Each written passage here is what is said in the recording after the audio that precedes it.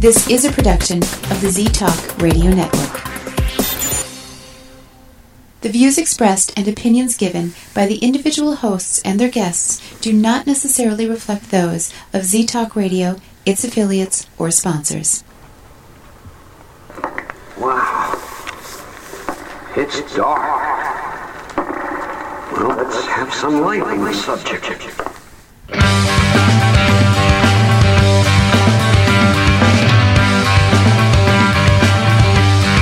Put on your critical thinking caps and please refrain from hugging. It's time for Dimland Radio with your host, Jim Dr. Dim Fitzsimmons.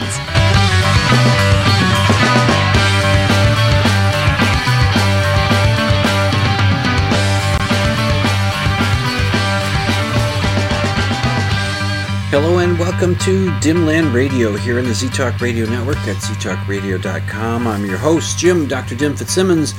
Remember, I'm not really a doctor.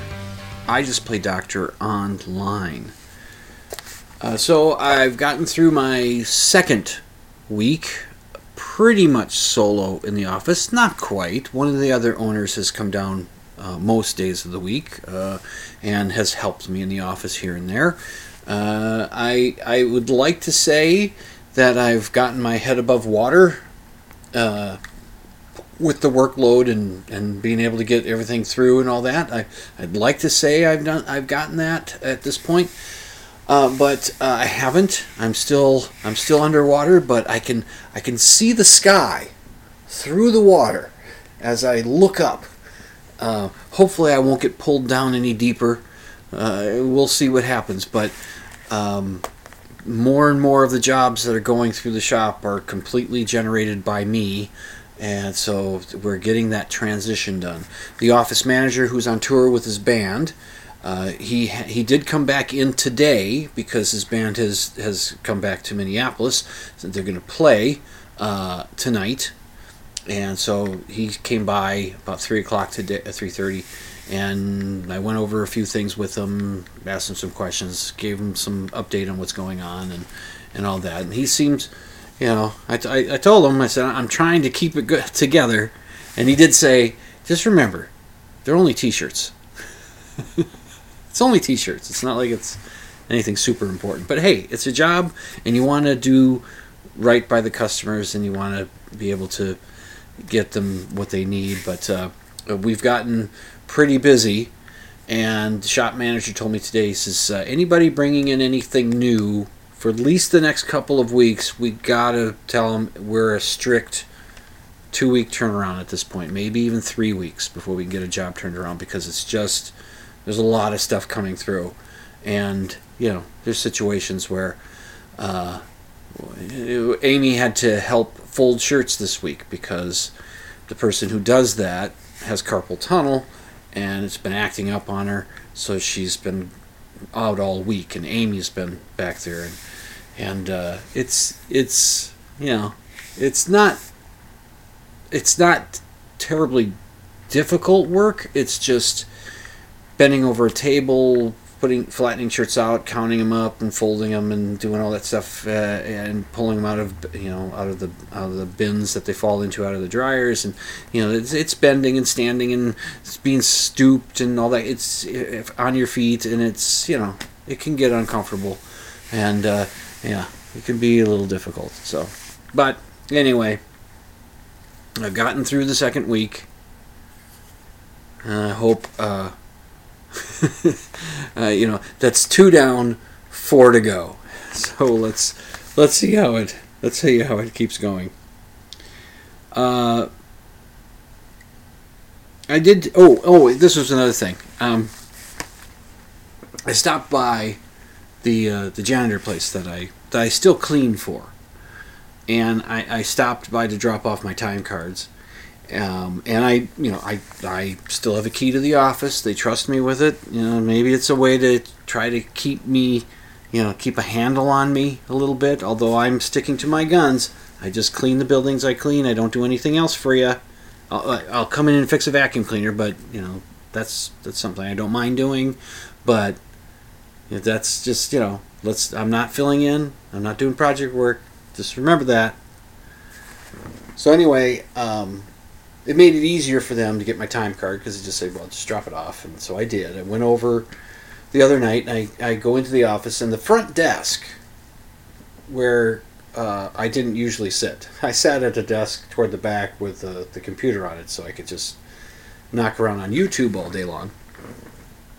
Well, the front desk was almost cleared off. There was still a few things on there, but I looked at it and went, wow, that looks different. That looks different.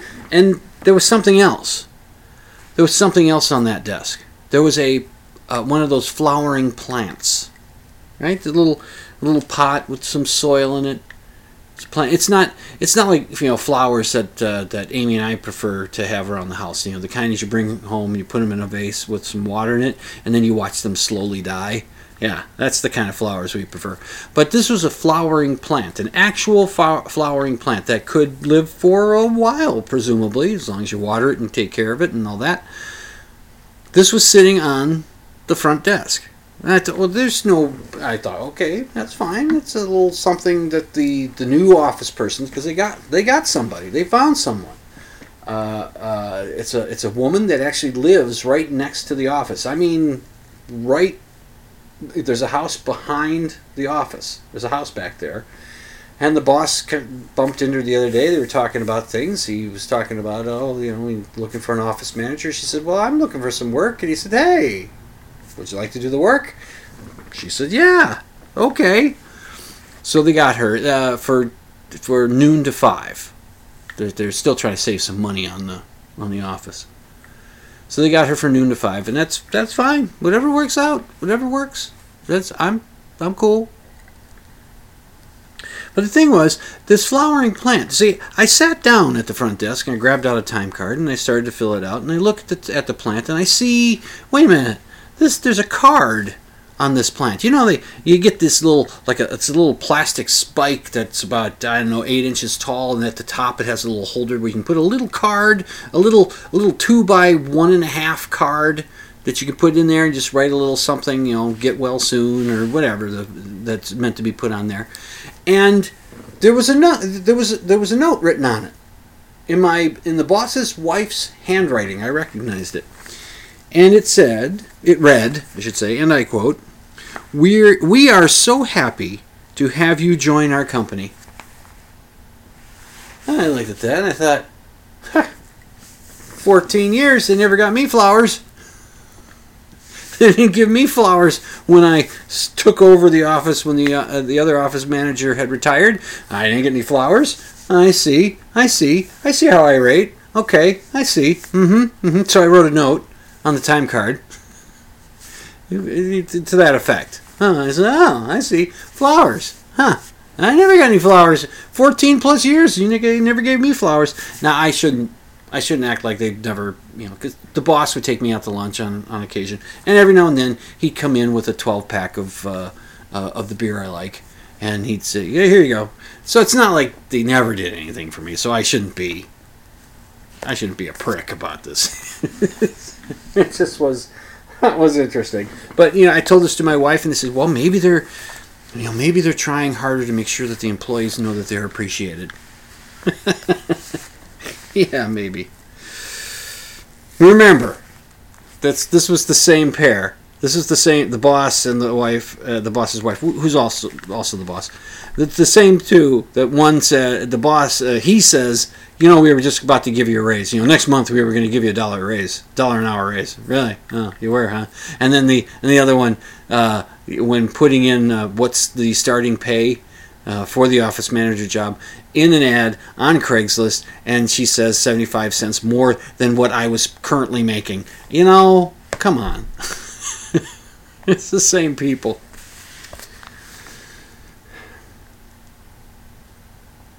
I mentioned this a while back on the show.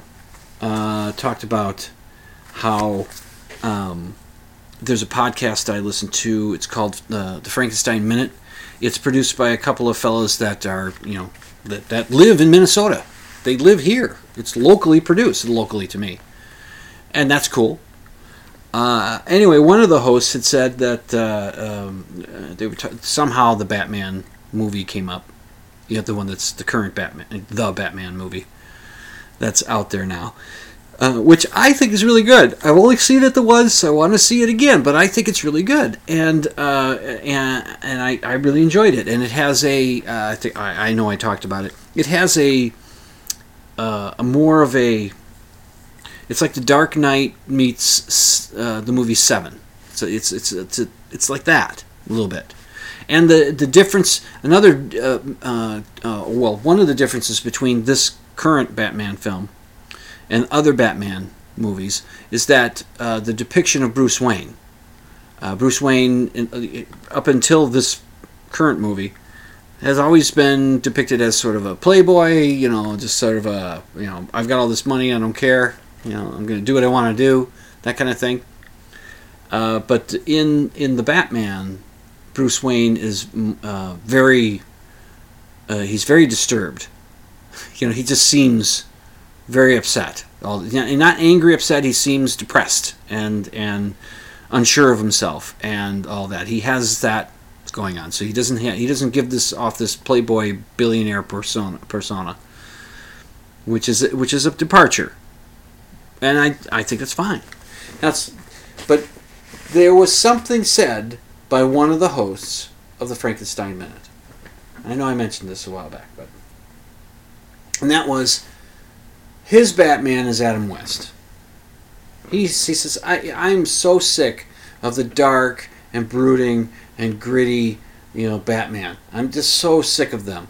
Here's just another one. Another dark and depressing and moody and gritty and brooding and all this. And I said this on the show earlier. I said, well, then you really don't like Batman, because that's what Batman is supposed to be.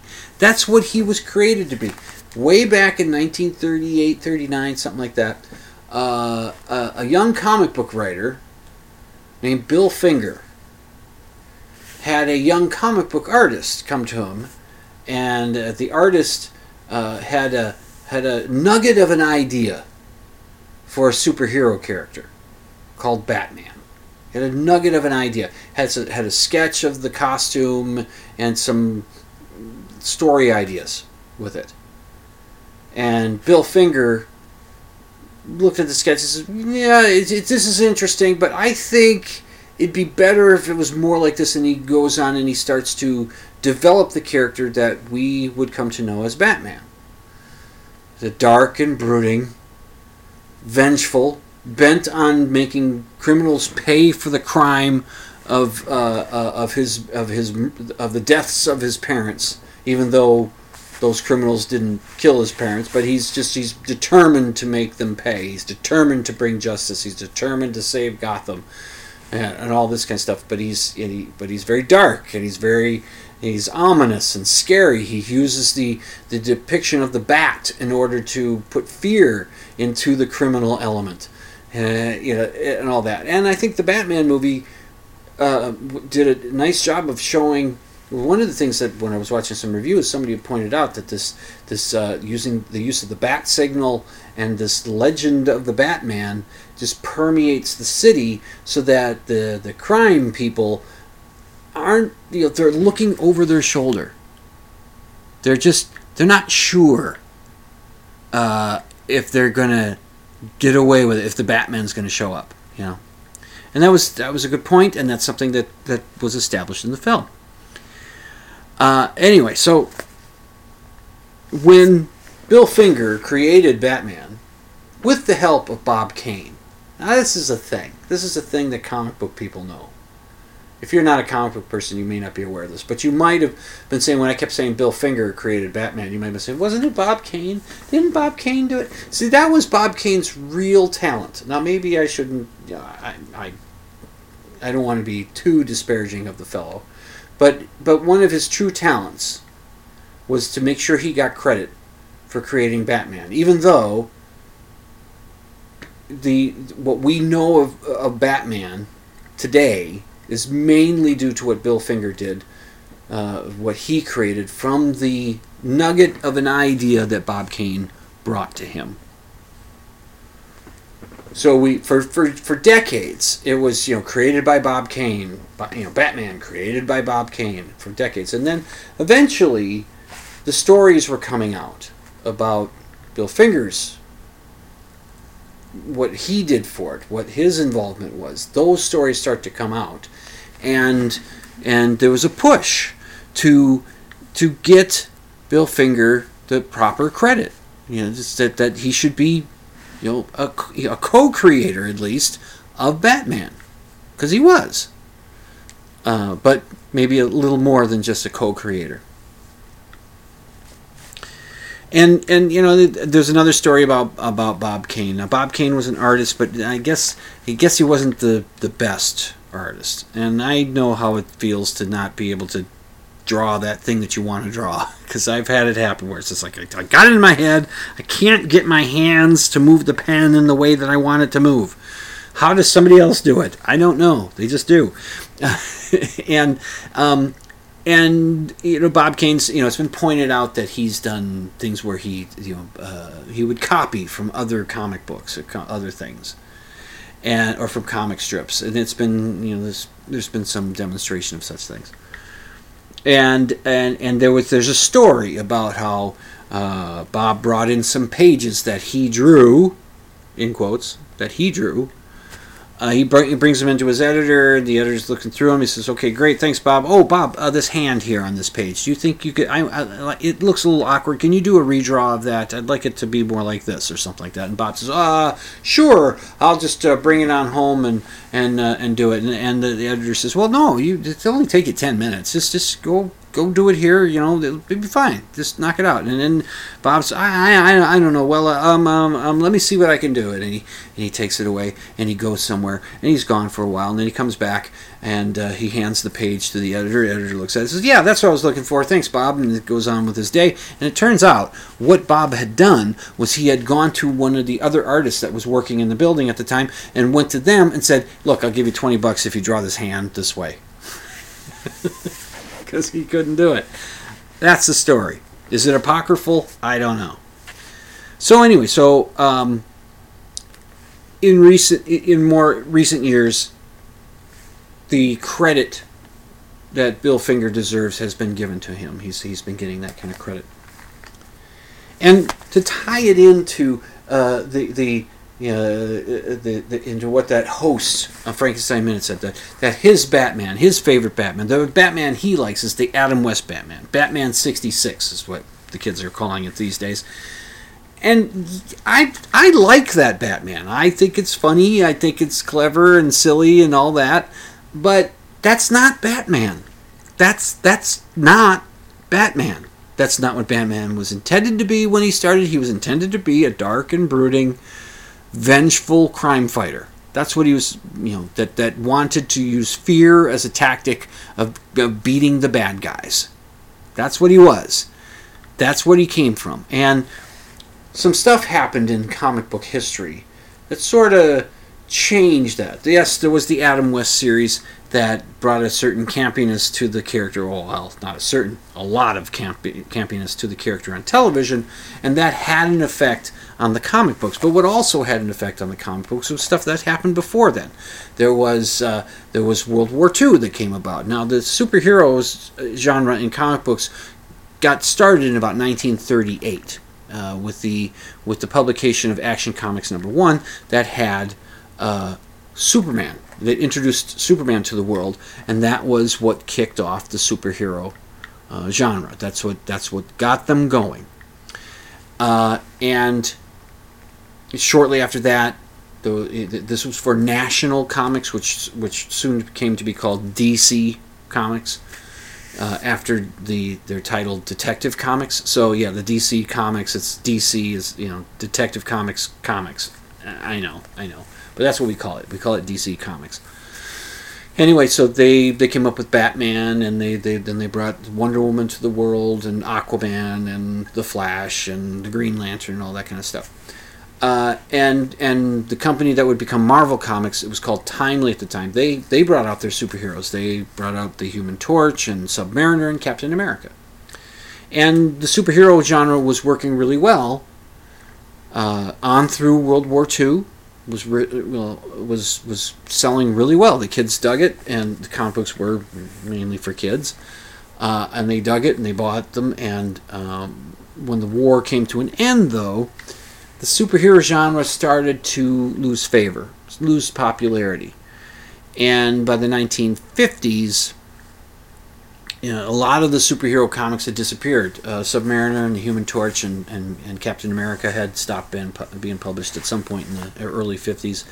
DC Comics managed to keep things going. They had their core of superheroes, Superman, Wonder Woman, Batman, those characters. They had those that they continued to go publish, and they did all right. But the stories definitely got sillier.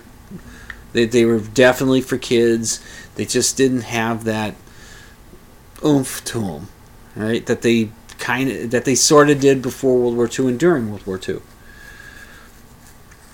But something else happened in the 1950s that changed comic books a little bit. I'll tell you about that something else that happened when I get back from this break. You're listening to Dimland Radio on the Z-Talk Radio Network at ztalkradio.com. I'm your host, Jim Dr. Dim Fitzsimmons. I'll return after this break.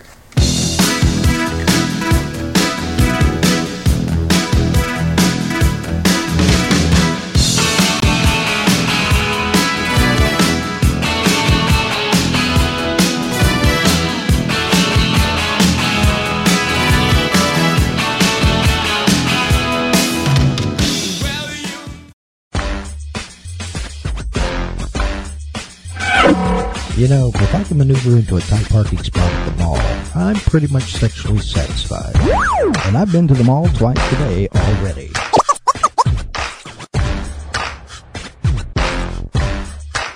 You're listening to Z-Talk Radio Network.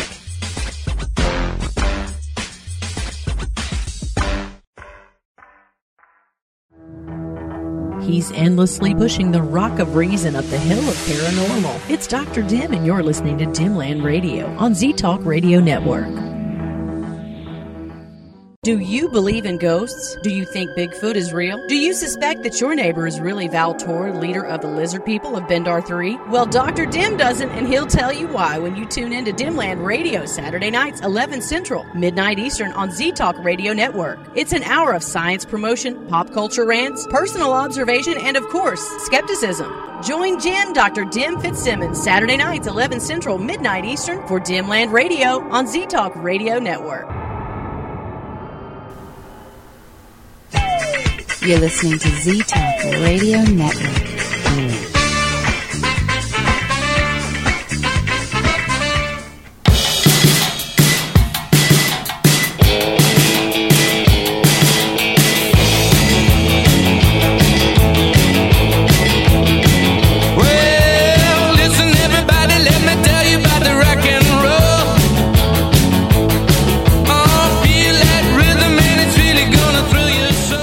And welcome back to Dimland Radio here on the Z-Talk Radio Network at ztalkradio.com. I'm your host, Jim Dr. Dim Fitzsimmons, talking about some nerd stuff, geek stuff, about comic books. Talking about Batman and his origins and who should be responsible and how Adam West affected it and all that. The other thing that happened in the 1950s, and I know I've talked about this before, but the other thing that happened was this doctor named Frederick Wertham had published a book called The Seduction of the Innocent, which was all about how comic books were turning children into criminals. And so he started this crusade against comic books, I guess I can call it. And it had an effect that a Senate subcommittee investigated this connection with criminality in comic books in kids. And it just, it had a chilling effect on the industry. As I said, the superhero genre was doing really well through World War II, but once World War II had ended, the superheroes began to sort of fall off. Although DC managed to keep them going, but the characters are rather bland. They just weren't as exciting as they were pre-World War II and during World War II. And part of that taming of the characters was this Senate subcommittee, this hearing on comic books, where publishers were brought before Congress or before the Senate to give justification for their delinquentizing of the children. Is that a word? Children? Is that a word? Anyway, so and that had what that ended up doing was it gave us two things. It gave us more than that, I'm sure, but there were two main things that came out of those hearings, and this whole idea that comic books are creating criminals. Is that there was the Comics Code Authority was developed, and that was an industry developed organization, so they would self-policing organization that would review the comic book stories that were proposed to come out and all that. They'd look at the art, they'd read the story, they'd see where things going. They'd have certain rules that had to be adhered to. You couldn't, if you're doing a crime story, the cops had to be the good guys. There couldn't be any bad cops. And the criminals never got away with it, and things like that. And you can't get, the drawings can't be too violent or too graphic, and so there was this code, or the Code Authority, which would have a seal, stamp of approval that would go on the cover of each comic book. Now, they wouldn't actually stamp the comic book. They would review the material and tell that publisher that, okay, you can put the stamp up in the corner. You can do that. And they would just put it in the printing, and there would be this little stamp up there, Comics Code Authority. And that lasted up until, I think, the early 2000s, I think it was, before it finally just petered out. But that was one of the things that this close looking and scrutinizing of comic books that it brought about. The other thing was the publishers that were being brought before the Senate. One of them was William Gaines, Bill Gaines, and he was the publisher of EC Comics, which is EC stands for Entertainment Comics, so that would make EC Comics Entertainment Comics. Yeah, I know. Anyway, so Bill Gaines was brought up before them, and EC Comics had some pretty sophisticated stuff. Very good art. They had some of the best artists working for them, but they did a lot of horror stories, and they did a lot of crime stories and science fiction stuff, and some of the things would push the envelope a bit. Bill Gaines was the kind of guy that when the rest of the industry said, okay, we'll do the Comics Code Authority thing, we'll clean up our act, thank you, just we're not creating criminals, we won't do it anymore anyway. And Bill just said, you know what I'm going to do? I'm just not going to publish comic books anymore. Yeah, so what he did was he took one of the comic book titles that he had been publishing prior to all this, shut down everything else, and he converted that comic book. It was a humor comic book that had been publishing, a satire, humor, public commentary, or pop culture commentary, whatever. And he developed that into a magazine. Now, magazines weren't covered under the Comics Code Authority, so he could publish whatever he wanted. It wasn't. It didn't have the same kind of almost whatever he wanted. Didn't have the same round of approval that the comic books needed. The one comic book that he took from his stable of books was a humor comic book, turned into a magazine, which was called Mad Magazine. So that's two things that this whole hysteria of comic books turning kids into criminals did bring about. One, the Comics Code Authority, and Mad Magazine. Although now, Mad Magazine, I think, is done. I think it's defunct. I think it might still be putting out a book here or a magazine every now and then, but not like it used to. It's run its course, but it was a cool run when it had it. And it was a very influential magazine. It influenced humor, it influenced filmmaking, it influenced comic book art, and all kinds of stuff. It was great. But it also had an effect. Not Mad Magazine, but the scrutiny of comic books had the effect of blanding comic books, making them less interesting. Until Stan Lee came along and decided that if he was going to quit the business, he was going to create a superhero group the way he wanted to. And that brought about the Fantastic Four, and the rest is history. Okay, but this story about DC Comics and where things went, and the Batman. See, the Batman suffered from this. The series that came out in 1966 had made, had a campiness to it, and that couldn't help but kind of overshadow the comic books and maybe have some influence on the stories. But the stories had been pretty meh, not very interesting. But in the 1970s, late 1960s into the 1970s, DC Comics, and the creators that worked for them, had decided to bring Batman back to those roots that Bill Finger and Bob Kane came up with when they created the Batman character. So let's go back to having him be gritty,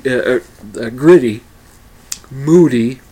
Groody. That's what I said. I was doing gritty and I was going to do moody, but I said Groody. That's it. Anyway, gritty, moody, dark, very intense. This vengeful Batman. Let's go back to that. There were other artists or creative writers and artists involved in the changeover or the bringing back the character toward his origins, the kind of character that he was. And one of the duos that worked on that was a writer named Dennis O'Neil, or Denny O'Neil, and a comic book artist, Neal Adams. Now, it's Neal Adams I want to talk about. It's hard to talk about comic book art and artists and such on a podcast. This is not a visual medium, so be sure to check out my show notes. Go to dimland.com, click on the show notes option, and you'll get to it. If you're not checking out the show notes, you're only getting 63.92% of the show. If you want to get the rest of the show, you got to check out the show notes. So I will put up on the show notes page, I will put up some examples of Neal Adams' artwork. I mean, my goodness. He was a major influence on the look of comic books. I hope I'm not exaggerating, but I think he comes in like second place to Jack Kirby in influence on a generation of artists. He had something. He was a phenomenal illustrator. He was so good at drawing action and anatomy and just have it look realistic. And that was his thing. He'd draw more realistically than previous artists. And it's just some really, really good stuff. Good stuff that he did. I mean, the influence he had, the stuff that he could do, it's just incredible. And I'll put up some images there. One of which I'm thinking of is a splash page. A splash page in comic books means the page itself is one panel of the comic book. I mean, it's the whole page is the artwork. And it's from an Avengers comic book in 94, I think it was, or 95, issue number. And it shows one of the Inhumans. Now, the Inhumans were a species of humans that all had some kind of special, superpower. And there was a storyline in the Avengers in which some of the Inhumans got involved with the Avengers, and one of them was a character named Triton. He's one of those can breathe underwater type guys. And in this issue that Neal Adams drew, it shows Triton getting up out of the water, climbing onto a pier, and grabbing a hold of one of the posts of the pier, and it's just, oh my goodness, it's so well done. When I opened that comic book, when I got it, and I opened it up, I knew Neal Adams had drawn on it. I knew he was a big deal. And I opened it up, and I saw that first full page, and I just went, oh, look at this. It was stunning. It was stunning, and it was great. There are a few first pages that have had me just drop my jaw, like, oh, look at that. Another artist who did that was John Byrne, and he was somebody that came in the generation after Neal Adams had gotten into comic books. So Neal Adams had done lots of books, and he was just a fantastic illustrator. But don't ask him about science. See, that's a thing about Neal Adams. Neal Adams was an absolute crank when it came to science. I'll try to find it so I can link to it in the show notes, but there's an episode of The Skeptic's Guide to the Universe that's from early in their run, and really you should be listening to that podcast. It's so good. Early in their run, they had an interview with comic book artist Neal Adams, because they were hearing stuff about what he was saying about science and the scientific discoveries and what we know about science and all that, and it was just total bullshit what he was saying. Just silly, stupid stuff, crank stuff. He found some guy. There was some guy whose book he read made sense to him, so that's the guy I found. This guy knows the science. You know, Neal Adams. In order for Neal Adams to be right in what he was talking about in his science, all the other scientists in just about all the other fields of science were wrong. You know, they would have to be wrong. He found himself a crank that was publishing stuff or putting stuff online or whatever in magazines, and Neal Adams saw that and went, "Oh, this guy knows where it's at," and yet, you know, it's just sad. So The Skeptic's Guide to the Universe, they did interview Neal Adams, and you just listen to him, and it's just wow, okay, you know, when I'm asked about, if I was ever to be asked about what I thought of Neal Adams as a fan of science, I would say Neal Adams was a great comic book illustrator. That would be my reply. What do you think about hey, Dr. Jim, what do you think about Neal Adams and buying all this alien silliness? And I'd say, well, you know, Neal Adams is a great comic book illustrator. Why do I bring up Neal Adams? Neal Adams died yesterday. Saw it on Facebook all day today. Well, just scrolling through, there was all kinds of little messages about it and all that. And so he was 80 years old. I had an opportunity a couple years back before the pandemic. There was a Comic-Con tour coming through. You know, there was a comic convention that was going to be in Minneapolis, and Dave, the store manager for Nostalgia Zone, asked me, he says, you know, if you want to, you can pick up like, I don't know, $100 just to help Neal Adams at his booth at the convention. It's just, you know, helping sell merch or, you know, getting autographs done or something like that. And I just went, nah.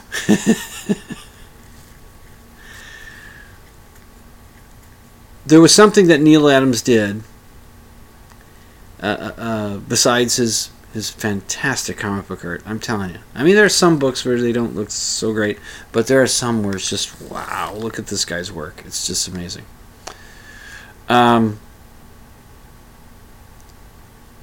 Neal Adams, one of the great things that he did in comic books was, just as I was talking about how Batman was created by Bill Finger with a little bit of help from Bob Kane, and eventually over the but through the years, the decades, it was always created by Bob Kane, because Bob Kane knew how to work the system or something. I don't know.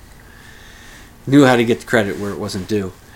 But just how in more recent years the anything that's got Batman in it will have an additional bit of information that'll say that Batman was created by Bob Kane and Bill Finger. They'll have both of it in it. So that's a little something. And that is similar to what Neal Adams did that just was so cool.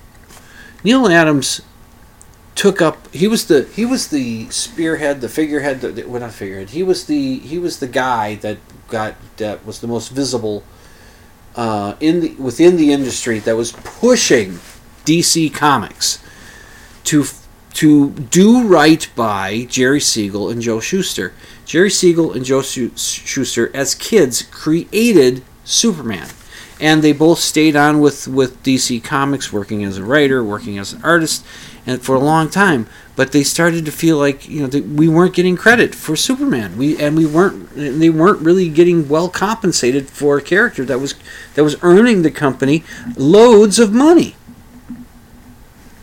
So years later, when the two fellows are no longer in the industry, and one of them was struggling to make ends meet, he was living out of his car, I think, at one point, or he just was having a very difficult time of it, and Neal Adams got wind of the how much the two fellows, Siegel and Schuster, were being ignored by the industry. And he made it one of his causes to make sure that the industry, that DC Comics gave credit to those two fellas, that they created Superman. So when the Superman movie came out, the one with Christopher Reeve, was it Christopher Reeves? Anyway, that one, in 1978, was it? Before that movie was released, Neal Adams, along with a lot of other comic book people, said, this needs to change, these guys need to get credit where credit's due. And that's why, and they were successful, because that's why, if you watch that original Superman movie, you'll see in there, created by Jerry Siegel and Joe Shuster. They get the credit that they should have been getting all along. And that was pretty kudos, big kudos to Neal Adams, who's died at age 80. He was pretty messed up in his head when it came to science. He was pretty messed up just listening to the Cranks, because the Cranks must be on to something. But what I'm on to is to get to my second break. You're listening to Dimland Radio on the Z-Talk Radio Network at ztalkradio.com. I'm your host, Dr. Jim Fitzsimmons. I'll return after this break.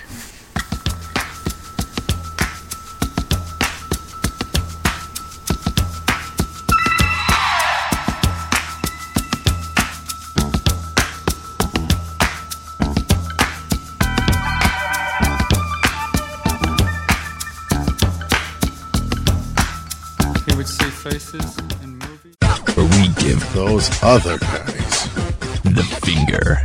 You're listening to Z-Talk Radio Network. When, oh when, will someone design an exploding head emoticon? Please, someone, anyone. You're listening to Dimland Radio on Z-Talk Radio Network. Hi, I'm Darren McKee, one of the hosts of The Reality Check. Each week, my co-host and I explore a range of controversies and curiosities using science and critical thinking. You can find us on iTunes, your favorite podcasting platform, and on Facebook by searching for The Reality Check, or by following us on Twitter at TRC_podcast. Until then, keep an open mind, but not so open your brain falls out. You're listening to Z-Talk Radio, the number one choice for music, sports, news, and talk radio. So keep that dial locked to ztalkradio.com.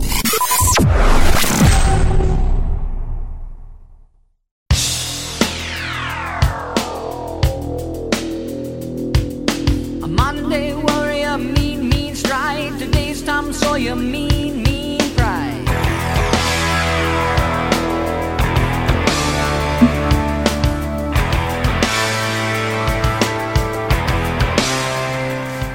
And welcome back to Dimland Radio on the Z-Talk Radio Network at ztalkradio.com. All right, let's get back past the geek stuff, comic book stuff, and all that. Well, Neal Adams died just yesterday, and that got me thinking about him, and wanted to do a little talk and just kind of tie that into Batman and what he did. Oh, and if I didn't mention this, part of the reason why I brought up Neal Adams was because he and Denny O'Neil, who's a writer for DC Comics, along with other creators of comic books at the time, in the 1970s or so, had decided to try to bring Batman back to his roots. Oh, hi, Kitty. What? No. Those transcendental meditation guys, those yogis or whatever, they're not levitating. Okay? They can't levitate. Right? I know you've seen pictures of them levitating, but they're not levitating. It's just a picture catching them in the middle of a hop. You see, they put their legs in that folded up lotus position that they sit in, and they spring themselves up from the upper parts of their legs. They hop. And that's what they're doing, okay? So they're not actually levitating. So stop thinking, don't fall for it, they can't levitate. You know what James Randi said? Do you remember James Randi, Kitty? Do you? Do you remember James Randi at all? Well, anyway, he said that, hey, if you claim to be able to levitate, come on over to our offices and just step outside the 5th floor window. If you don't fall, we'll give you the $1 million check. You know, for the $1 million challenge, you remember that? All right. The damn cat thinks that levitation's possible. It's not possible. So, anyway, I wanted to mention, and I wanted to mention this a while back, since I'm catching up on some of the things I didn't get to talk about because of taking off a couple weeks. You know, I had the COVID, and I was so busy with this other stuff. One of the things I wanted to mention about the Oscars. Yeah, I know. It happened, what? Was it 2 months ago now? Anyway, I thought one of the best moments of that, and it was completely overshadowed by the slap, which preceded it, but when they came to bestowing the award at the end of the night for the Best Picture, the last award of the night, the Oscar producers, whatever, they decided to have Lady Gaga come out with Liza Minnelli. Now, Liza Minnelli is a legend in film and entertainment. She was a very she would play quirky characters, and could sing and dance and act and do all this stuff. She was really good.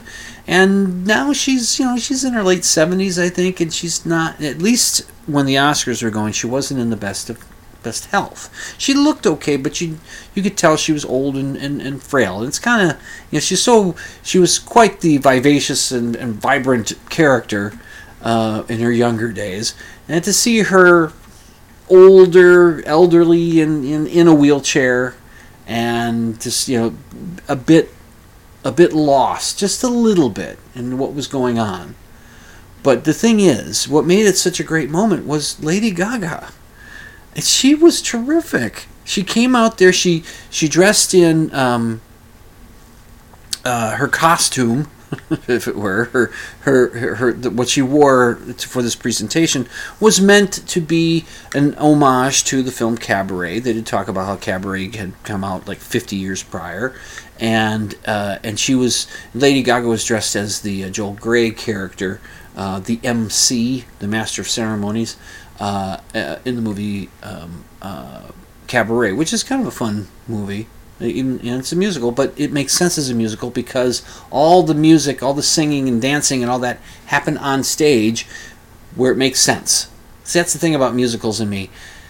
It doesn't make sense that everybody starts singing the same song and dancing and walking through the streets. Some guy starts walking through the street and he's dancing everywhere he goes and he's singing a song, and then pretty soon everybody in the town is dancing with him and singing along with him. And I thought, how did they know the words? I know it's a fantasy. I know. So anyway, she was not. Liza was having. She had these cards with her that would help her. If she couldn't read the teleprompter, it would help her with that. But Lady Gaga was just making sure that, hey, you're good. You're good. She said I got you. She was there for her, and she made sure that the audience showed their appreciation to Liza, and that Liza felt the appreciation of that. I thought it was wonderful. I thought it was just such a touching moment, and I think Lady Gaga is pretty awesome there. I'm not going to go out and buy all of her albums or put everything on Spotify, but she impressed the hell out of me there. Now, there's somebody that's a friend of Liza Minnelli, who I guess after the Oscars had taken place and everybody was finally looking at that moment with Lady Gaga and Liza and looking away from the slap and talking about how great it was and what a touching moment it was, and how nice it was for both Lady Gaga and for Liza Minnelli that it went well and all that. Michael, is his name Feinstein? Is that his name? He's a singer, whatever. He's a friend of Liza's. He talked about how the Oscars tried to sabotage Liza Minnelli's appearance by putting her in that wheelchair. Liza had asked for a director's chair to sit in, but the Oscars put her in a wheelchair, and that's trying to sabotage her appearance. And I thought, I don't think that would be in the Oscars' best interest to sabotage Hollywood legends' appearance on their podcast. I mean, why? Why would they want to do that? Why would they want to take her down a peg? I mean, she hasn't made movies in a while. She hasn't been in anything in a while. I think the last thing she was in was Arrested Development, and that was how long ago? Maybe there was something else, but I just not. I don't know. It's possible that they didn't want her in that director's chair because they wanted her in a wheelchair for liability insurance purposes. She could fall. The wheelchair would be a little safer, they may have thought. So anyway, it was a great moment. It was touching. It was a great moment, and Lady Gaga is kind of awesome. I have a cool thing for you. This cool thing is something that happened. It's a local thing, local news. Although it's a national personality involved. Local news station WCCO, TV station. They also have a radio station. They're a CBS affiliate. You may not be aware of this, but there was a teachers' strike in Minneapolis. There was almost one in St. Paul, but the St. Paul Teachers Union had managed to come to an agreement with the city and avoided a strike. But the Minneapolis Teachers Union was not able to come to an agreement, so there was a strike for a while. I think it's been settled since, and the teachers are back teaching. But there was a strike, and apparently back in 1970, that same Minneapolis district went on strike before. At least in 1970, they had gone on strike, and so they sent their film archivist people, the people that find the stock footage to put into their stories or find old reports they've done to put into their current reports. They went searching for information about what was the news coverage in 1970 of that teacher strike in Minneapolis, and they found this footage, and one of the WCCO editors or camera people or tech people, whatever he is, he's looking through the footage, and he says, I'm a kid from Minneapolis, and it was really cool at first, to be able to look and see all the old Minneapolis, the 1970s Minneapolis stuff, and seeing what I recognized and bringing back memories from my childhood and all that, and he stumbled upon something else. In the film footage was a reporter asking some questions of some school kids, Minneapolis school students. And the reporter talks to this one kid who's 11 years old, asks him what he thinks about the strike. Do you think it's a good thing? And the kid gave an answer that an 11-year-old would give. That kid, turns out, was Prince. That was Prince. 1970s, 11 years old. He's going to grade school. He's being talked to by a news reporter, and it's Prince. There was a thumbnail shot of the video that was part of the thing that showed up on Facebook when I saw it a while back. That the little thumbnail shows a piece of that film where Prince, as an 11-year-old, is looking off to the side. He's casting his gaze to the side. He's got a little bit of a smile on his face. A little bit of a smirk, and you look at that and you go, that's Prince. That's Prince. That sideways look that he would do, that's Prince. It's just, wow. So the story, so they find this, and they think, wait a minute, we got Prince here? Is this Prince? So they started to try to confirm it, because he doesn't say in the interview his name. Doesn't give his name as being Prince Nelson. Doesn't say that. So they need to try to find somebody. There's another student that's talked to, and he gives his full name. So they think, well, let's see if we can track this guy down. Well, the story that I'll link to on the show notes, go to dimland.com, click on the show notes, the show notes blog option, and you'll get to it.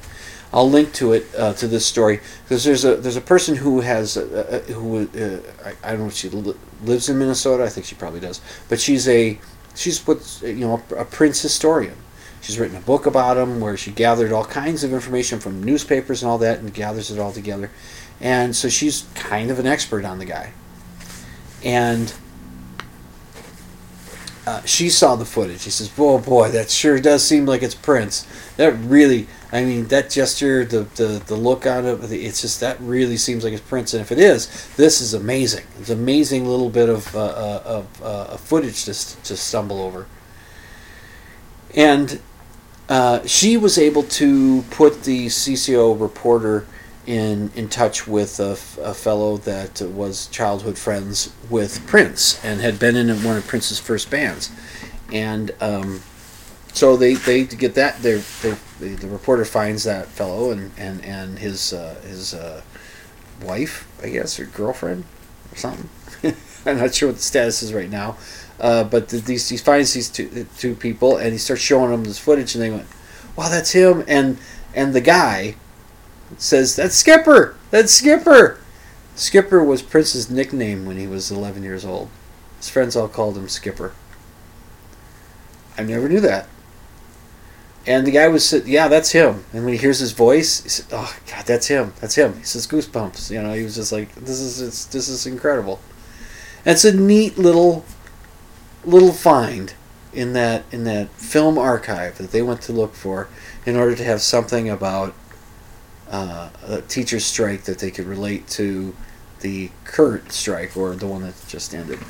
It's really cool. When you see it, I'm telling you, you're going to think, yeah, that's Prince.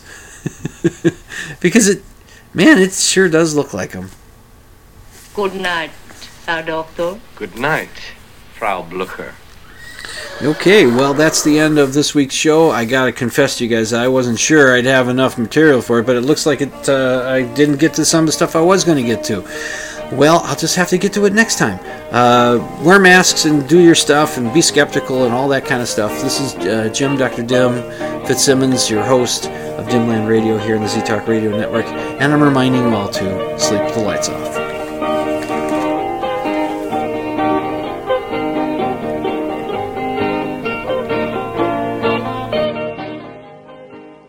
You can check out my show notes at dimland.com. Just click on the blog option, and you can email your questions and comments to drdim@dimland.com. That's drdim@dimland.com. And the opening theme song, Ram, is by Theolius and is used with permission.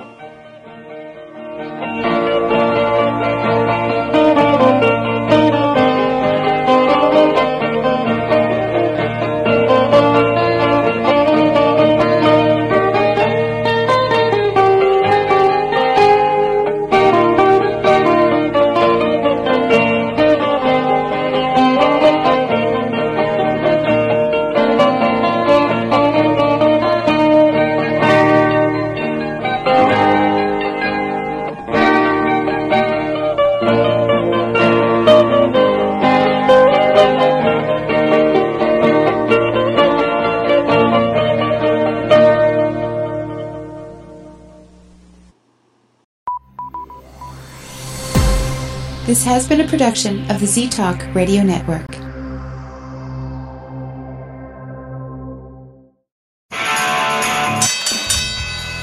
And now, a message to our competitors. Thanks for tuning us in. My life, you're clever, Dim. It's certainly taken me in. What did you think of tonight's installment of Dimland Radio? Well, I'm going to hell.